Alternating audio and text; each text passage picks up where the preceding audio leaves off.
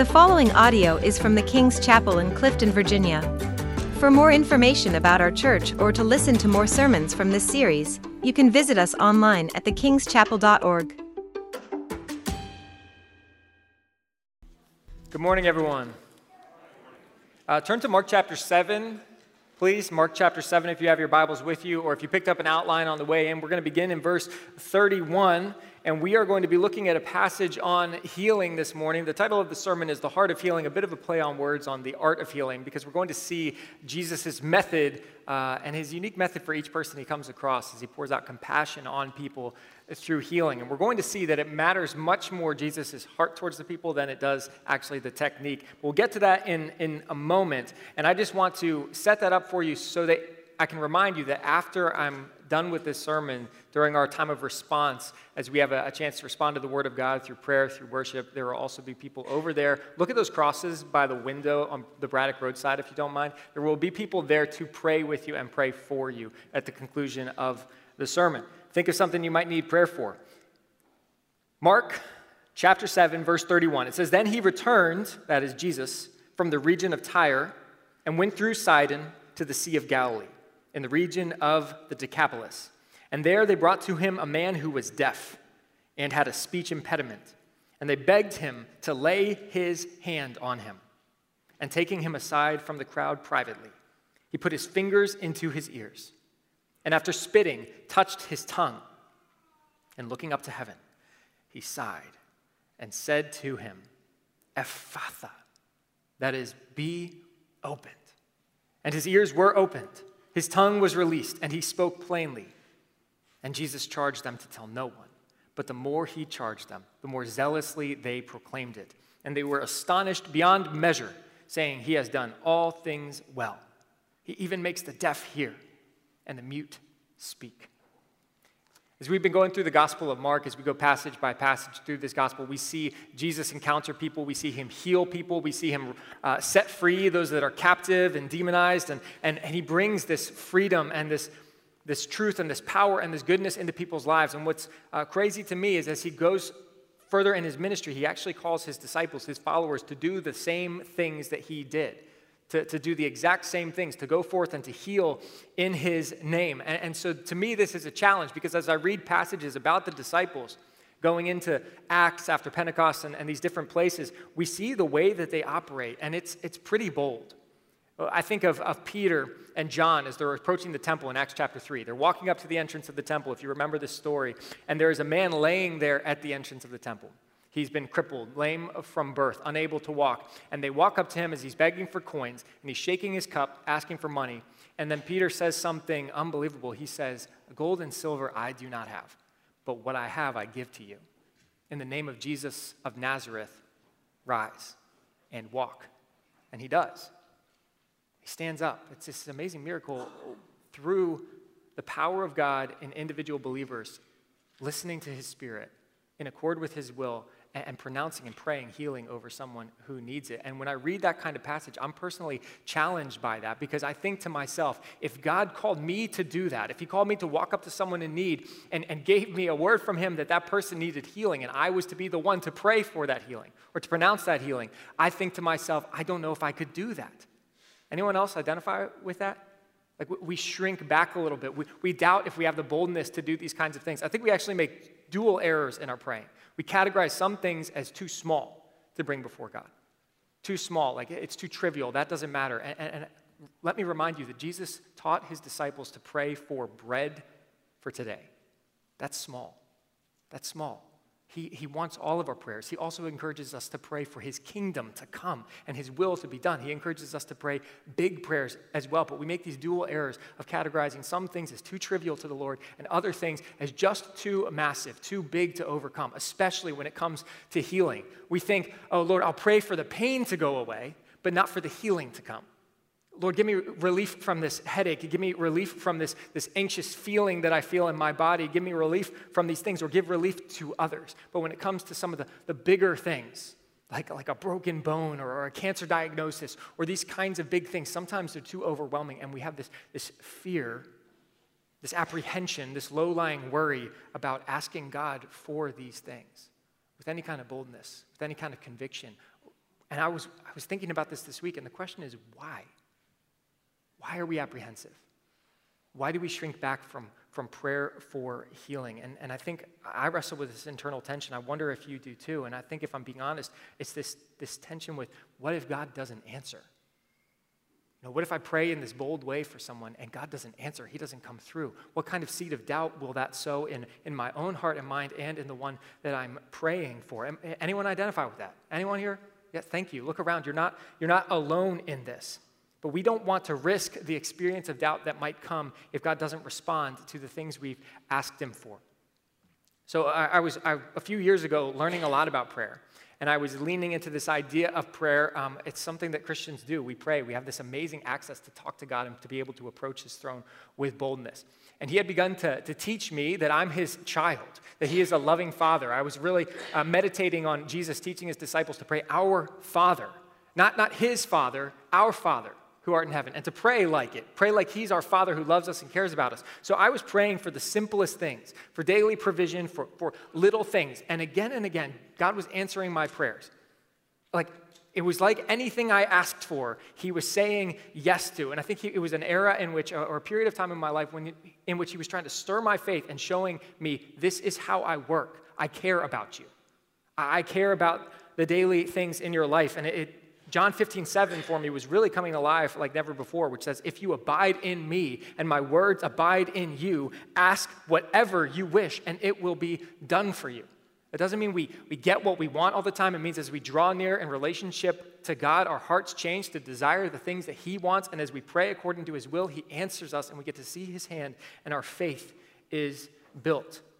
And so my faith was being built. But despite that, this idea of healing still really intimidated me. So I prayed and I wondered aloud to God something like this. And this is kind of a ridiculous thing to pray or to ask of God. I was like, God, I really want this. I really want to be able to pray boldly for people's healing. I want to be able to pray in accord with your will. But I wish there was some way that I could practice this without consequence. I wish there was a lab in which I could be placed with someone who needed healing to be able to pray for them with all boldness, to say whatever words I want to say without there being any consequence of feeling weird in myself or them feeling weird. I know that's a strange request. It's kind of impossible, right? Put me in the healing lab where I can practice praying. And I knew it was impossible until it wasn't. Because very shortly after I started asking God for this, saying, God, give me this opportunity, I got an invitation. My wife and I got an invitation from a woman who wanted us to come and pray for her. And she had just been out of a major surgery and was dealing with some complications. And she was really eager to receive some prayer. And so we go and we visit her. And something you should also know about her is though she had a major kind of abdominal surgery, is that she was completely deaf apart from a hearing aid, an electronic hearing device. And so she invites us in to pray for her, and I ask if I can pray for her surgery recovery, which is what she's asked us to do, and I say, I know this is unusual, but can I also pray for your ears, for your hearing?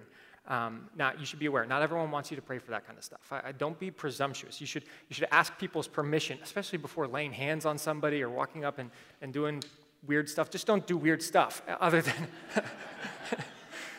other than biblical kind of things. And so I ask her permission, and she says yes. She says yes, that we can pray for, she's like, that's not really what I need today, but go for it. And so she sits, she removes her hearing aids, she closes her eyes, and my wife and I each lay a hand on her shoulder, and then I realize something. I'm in that lab. I can pray for whatever I want, however I want, and she is not going to see or hear. And my mind was blown, and it was like the Lord was saying to me gently, Mark, you know that I answer prayers, so pray like it. You know that the Lord answers prayers. Do we pray like it? Do we pursue him like it? And he encouraged me that he hears our prayers, and so I was motivated. And so we prayed, and we beseeched God for our friend. She informed us beforehand that she had also had a lot of pain in one of her ears.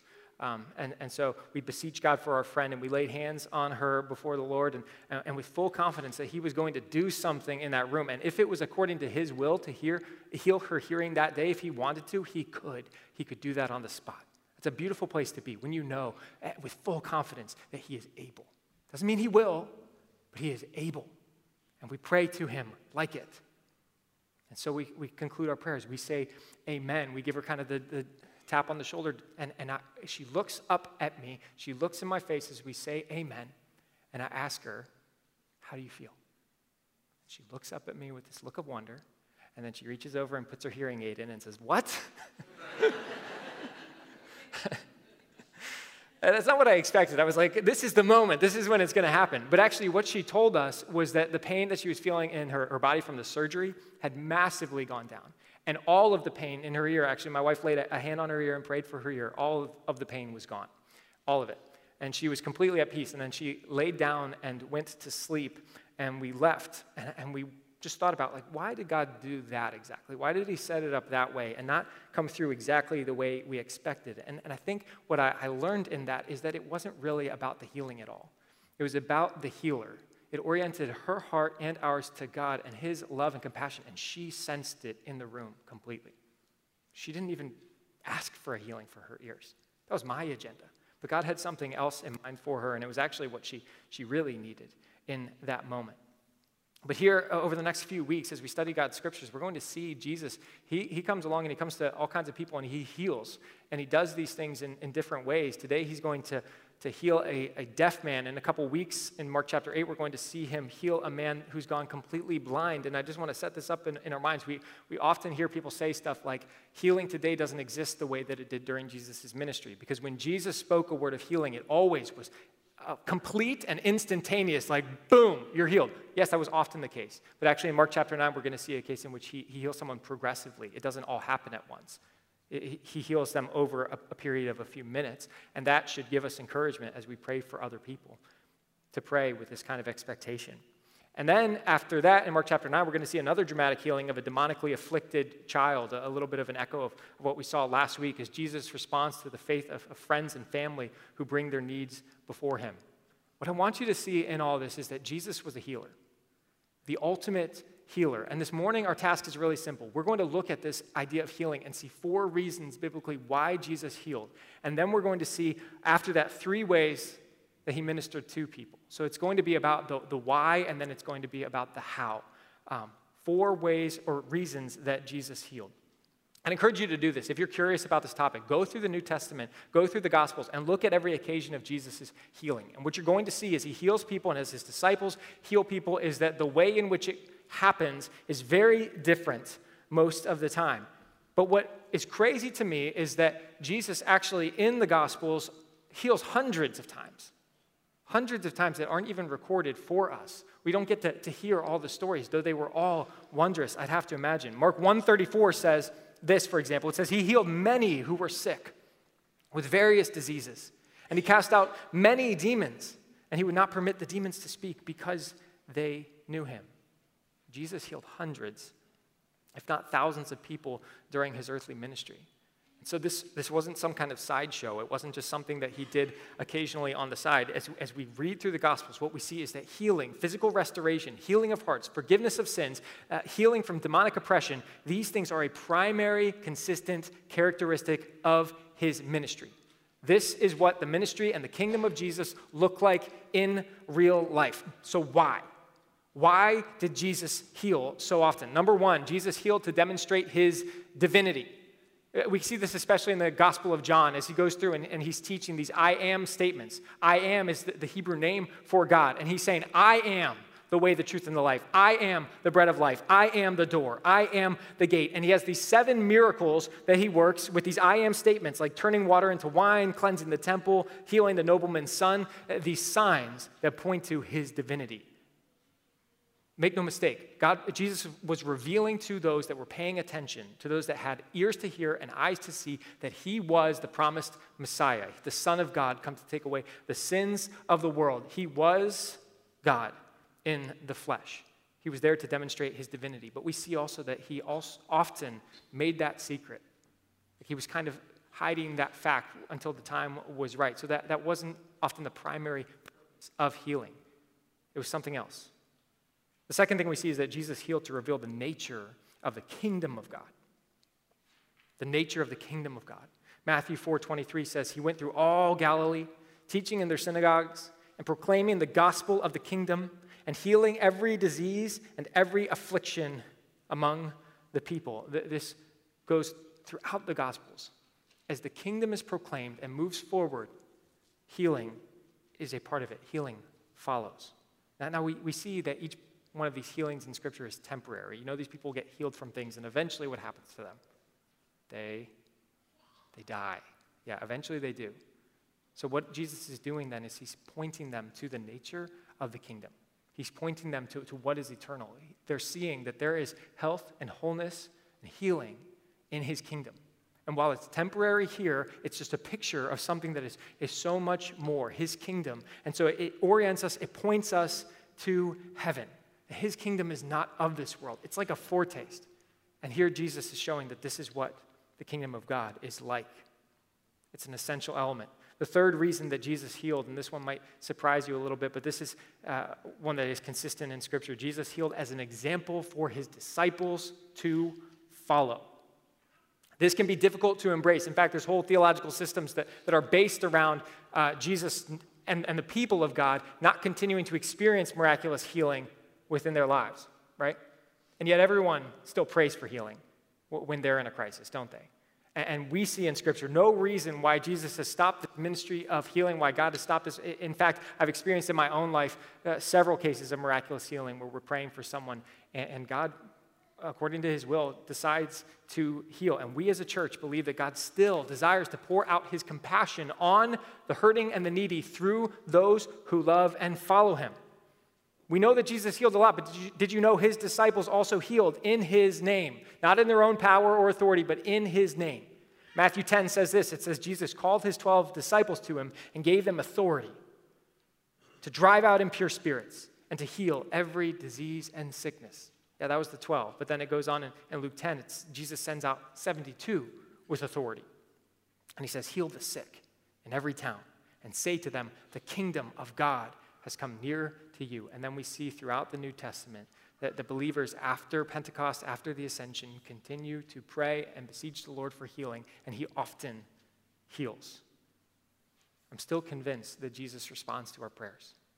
I'm still convinced that he has the power to heal. I don't know when he will, and the question I'm left wrestling with often is how much faith does he require? You know, Scripture talks often about faith being a needed component in these kinds of situations, but how much faith? I'll tell you what Scripture says, not much. Not much. A seed's worth. A seed's worth. And I think we make a mistake often when we think that faith means psychological certainty of an outcome. And that's not what it is scripturally. It's not psychological certainty that as you pray for someone, they are going to receive healing. No, instead it is certainty in God's goodness and certainty in his power to heal.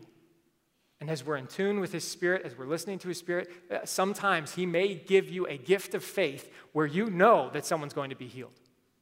Other than that, I wouldn't necessarily, actually, I would caution you not to promise healing to people unless you've heard distinctly from the Lord that he's going to do something through a gift of faith. So God doesn't promise healing in every circumstance. He doesn't. Actually, Hebrews tells us that what we get when we seek him in prayer is not necessarily what we ask for all the time, but we get grace. I guarantee you grace. It says, let us then with confidence draw near to the throne of grace, that we may receive mercy and find grace to help in time of need. I've known so many people who are praying for healing for themselves or for others in their lives, and they might not get it in that moment. They look forward to an eternal healing and restoration, but in the moment, as they draw near to the Lord, even in the darkest of circumstances, they experience his presence, his grace, his peace, and his mercy to help in time of need. The fourth reason that we see that Jesus heals during his earthly ministry is because he was moved with compassion. Moved with compassion. And this is the one I think we see primarily in the Gospels. The most common explanation for why Jesus fed, ministered to, and healed those in the crowds is because he was moved with compassion toward them. You can see this in Matthew 20, Mark 1, Mark 6, Mark 8, Matthew 9, Matthew 14. It's just a theme throughout the Gospels. He looks out at those in need. He looks upon the people in these crowds, and it says he healed every kind of disease and illness. And when he saw the crowds, he had compassion on them because they were confused and helpless, like sheep without a shepherd. And so he said to his disciples, "The harvest is great, but the workers are few. So pray to the Lord who is in charge of the harvest. Ask him to send more workers into his fields." Jesus brought hope and healing to a world in desperate need, and he was full of compassion, and the heart of God has not changed. So as we look at this passage this morning in Mark chapter 7, I want to show you the map again, just to give you some context of where we are and get you caught up in this particular passage. So if you could throw the map up on the slide. We looked at this unique journey that Jesus took into Gentile territory. Last week we talked about him going into this Phoenician territory, Tyre and Sidon, this home of the Canaanites, people who were Baal worshipers of false gods, and he goes on this journey towards the coast of the Mediterranean Sea for a while with his disciples. And while he's there, we only get one story, really, this healing of the Syrophoenician woman's daughter who is delivered from demonic oppression at the word of Jesus. We see this amazing example of someone in this extremely dark region near Jesus respond in simple faith to the Lord. And then he goes north to Sidon, and this is what the passage actually says. He journeys up the coast, and this is really unusual because he's going over back to the Sea of Galilee, to the Decapolis on the east side of the Sea of Galilee. And he's going up there, and it says that he goes by way of Sidon. He goes back to Galilee by way of Sidon. Looking at the map, that doesn't really make a lot of sense. It's like saying he went to Arlington by way of Baltimore. I don't know why he did that. But for some reason, he takes this long, slow journey up the coast of the Mediterranean with his disciples before working his way back over. We don't know what happened on that story. We don't get a lot of examples of miracles or healings. What I do know is that pretty much immediately after this is when Peter reveals or sees for the first time the divinity of Jesus and declares it. What I also know is that right after this journey, Jesus begins to predict the end of his life. And he begins saying, you say already? We're only in Mark 7. Yeah, in the next chapters, we'll see that he'll begin to talk about the end coming as they slowly move towards Jerusalem. And so I think this is really important time that he spends with his disciples on this slow, intentional journey through Sidon and then back to the Decapolis, possibly several months later, to continue journeying in his home region. Now, we don't know why he did this, but we see that he spends this precious time with his band of brothers before going to the far side of the Sea of Galilee to meet someone in desperate need of help. It says, then he returned from the region of Tyre and went through Sidon to the Sea of Galilee in the region of the Decapolis. Decapolis is a group of 10 towns on the east side. And then there they brought to him a man who was deaf and had a speech impediment. And they begged him to lay his hand on him. I love this. I love these accounts, like the friends who lower their crippled friend through the roof in the middle of Jesus' teaching. These are friends that are desperate to bring their dear brother to the feet of Jesus. And this should be a picture for us. Do we know how good Jesus is? Do we have the kind of compassion that he has towards others that would just compel us to bring others to his feet? These friends are willing to do whatever it takes. Be like these friends. Whether it's through prayer or invitation or all of the above, do what it takes to bring your friends near to Jesus and see what he does. See what he does. Here they get to witness a miracle. Here we have, in this account, some friends who have brought a man to Jesus whose needs are obvious. He's unable to hear, and we also see that he's unable to speak clearly. Now, these things are probably connected. There's some relationship between this speech impediment and his inability to hear what he's saying clearly and what others have been saying. So we see a lot of these healings in Scripture, and the lessons can be somewhat repetitive, but I love this particular passage because in it we get to see the individual care that Jesus gives to a person in need. Watch what he does and learn from this the heart of healing. 3 principles for praying for healing like Jesus. It says, verse 33, and taking him aside from the crowd privately, he put his fingers into his ears, and after spitting, touched his tongue. First, I want you to notice that he took him aside from the crowd. And what I want you to see from that is that Jesus cared about people, not performing. He cared about people, not performing. So often in these so-called healing ministries, you see people where it's really all about the person doing the praying and the performance and all that. And Jesus was not like that at all.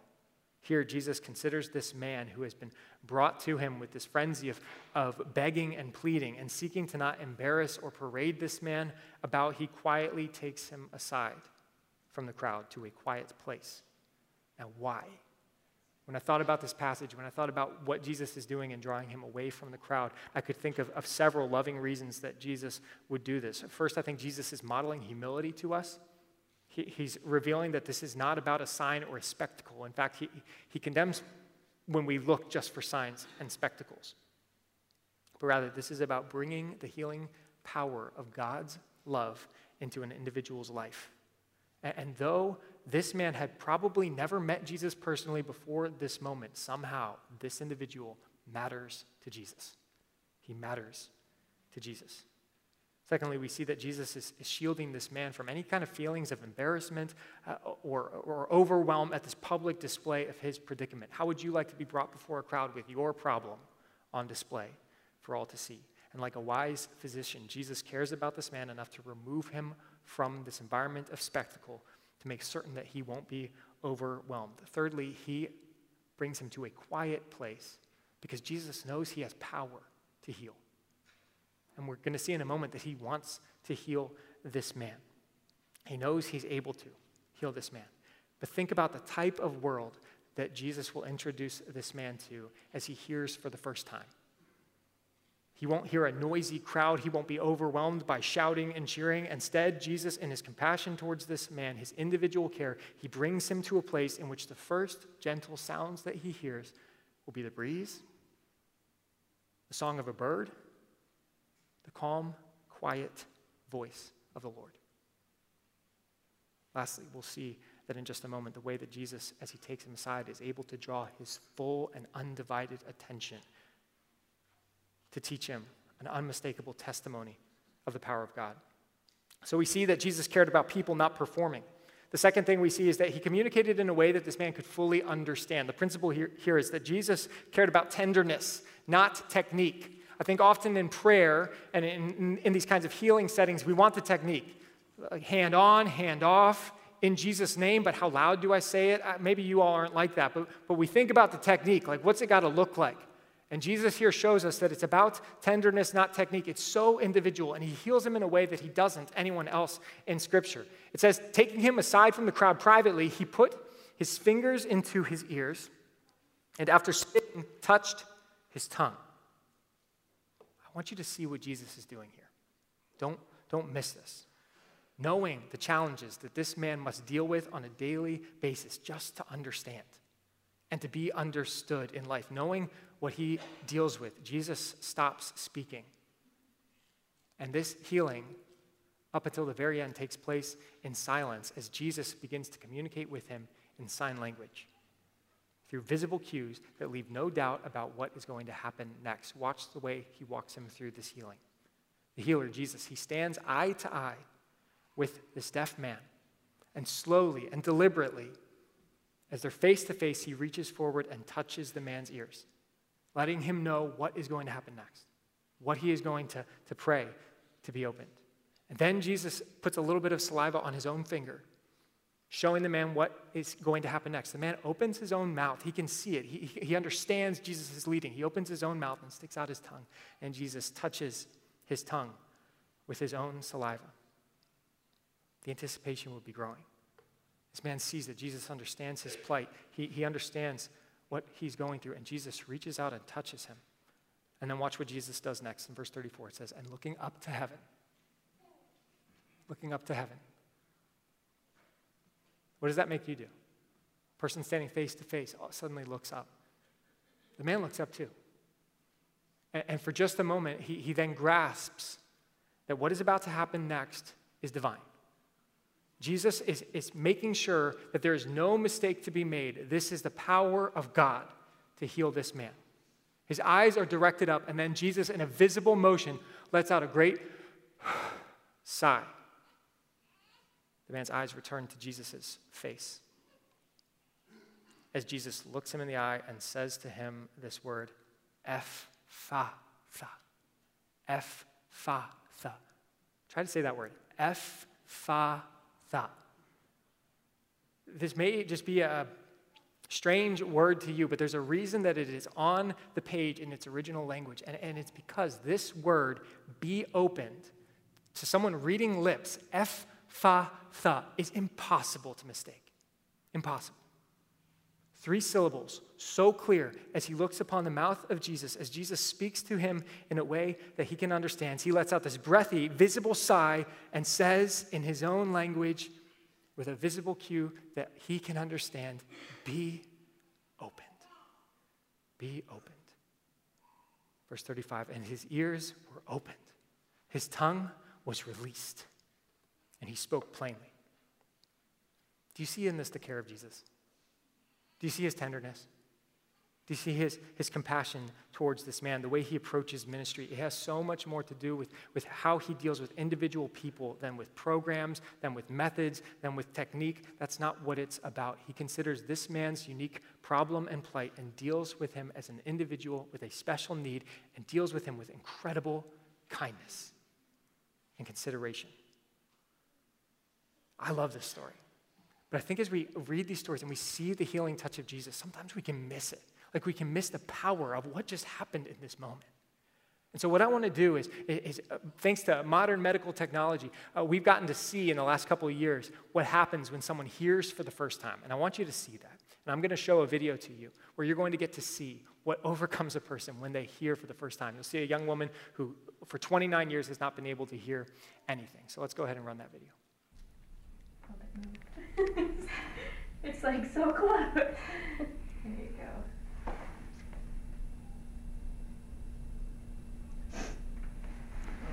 We're not right over it. Yeah.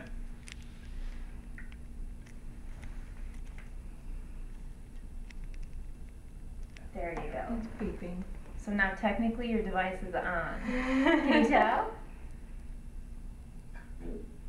Oh, that's exciting. Here, you can put it down for a second. Just get used to the sound. What does it sound like? Do you want to grab some tissue? I want to hear myself cry.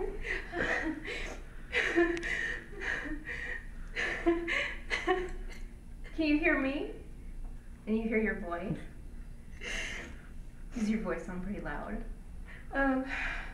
No, not really. Well, that's good. My laughter sounds loud. Yeah, you'll get used to all of that over time. Do you want to hear your husband say something?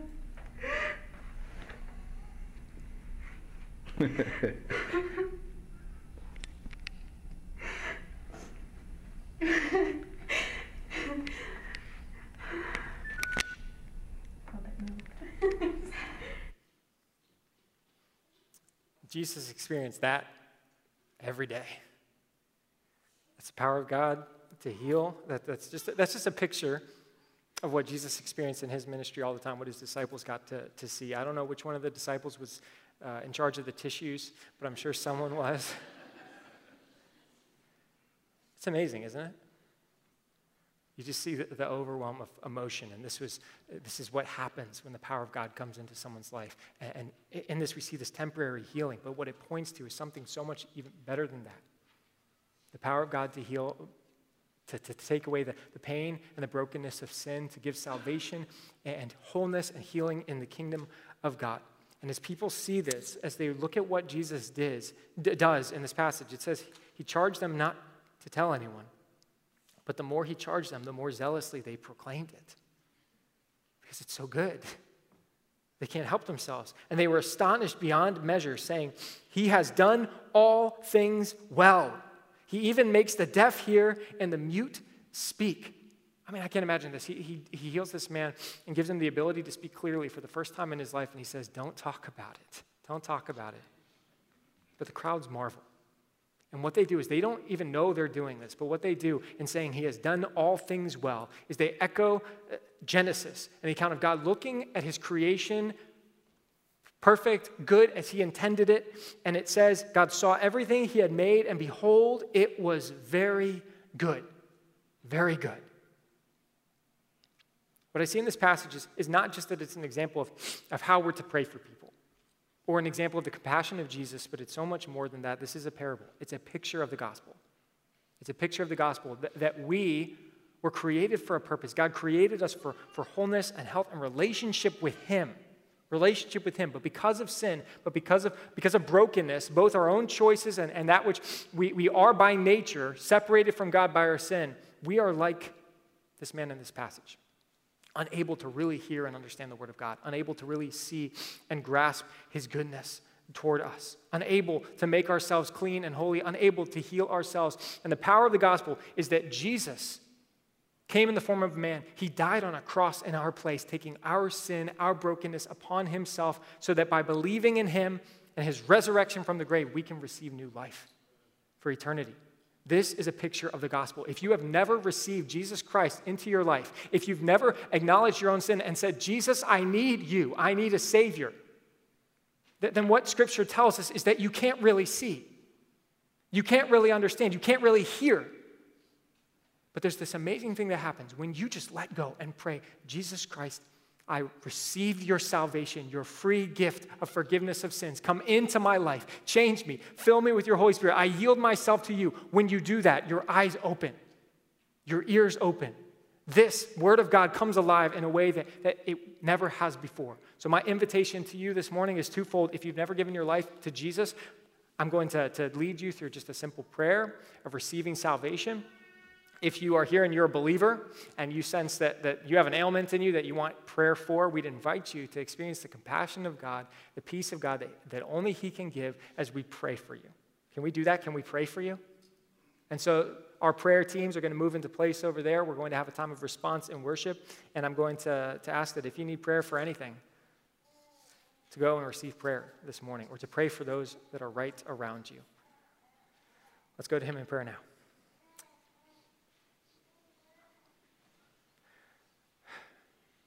Jesus, you are so good. So good. Lord, I marvel that just a glimpse of your compassion and goodness can move us. And yet it is so much more than that. So much deeper, beyond our comprehension. Lord, I pray for anyone here this morning that has closed ears or blind eyes to your goodness, that today they would simply utter a prayer of faith to receive you into their lives. If that's you this morning, I'd ask you to pray along with me. There's no power in the prayer itself. There's power in belief.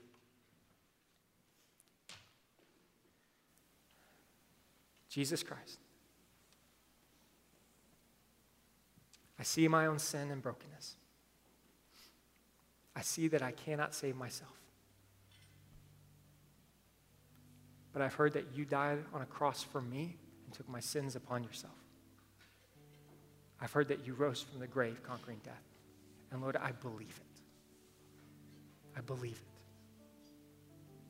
Come into my life. Save me, Lord. And become Lord of my life. Fill me with your Holy Spirit. Make me the kind of person you want to be. Thank you, Lord, for loving me and coming into my life. Thank you for your salvation. Thank you for the forgiveness of sins. Thank you for the new life I've received in you. In Jesus' name. Lord, for everyone else here, we just pray that you would give us a heart of compassion towards those that don't yet know you. We are vessels of your Holy Spirit to pour out your love and compassion on a world in desperate need. Lord, the laborers are few, and yet this room is full of them. Send us into your harvest with boldness to be witnesses of your saving and healing power and grace. We pray this in Jesus' mighty name.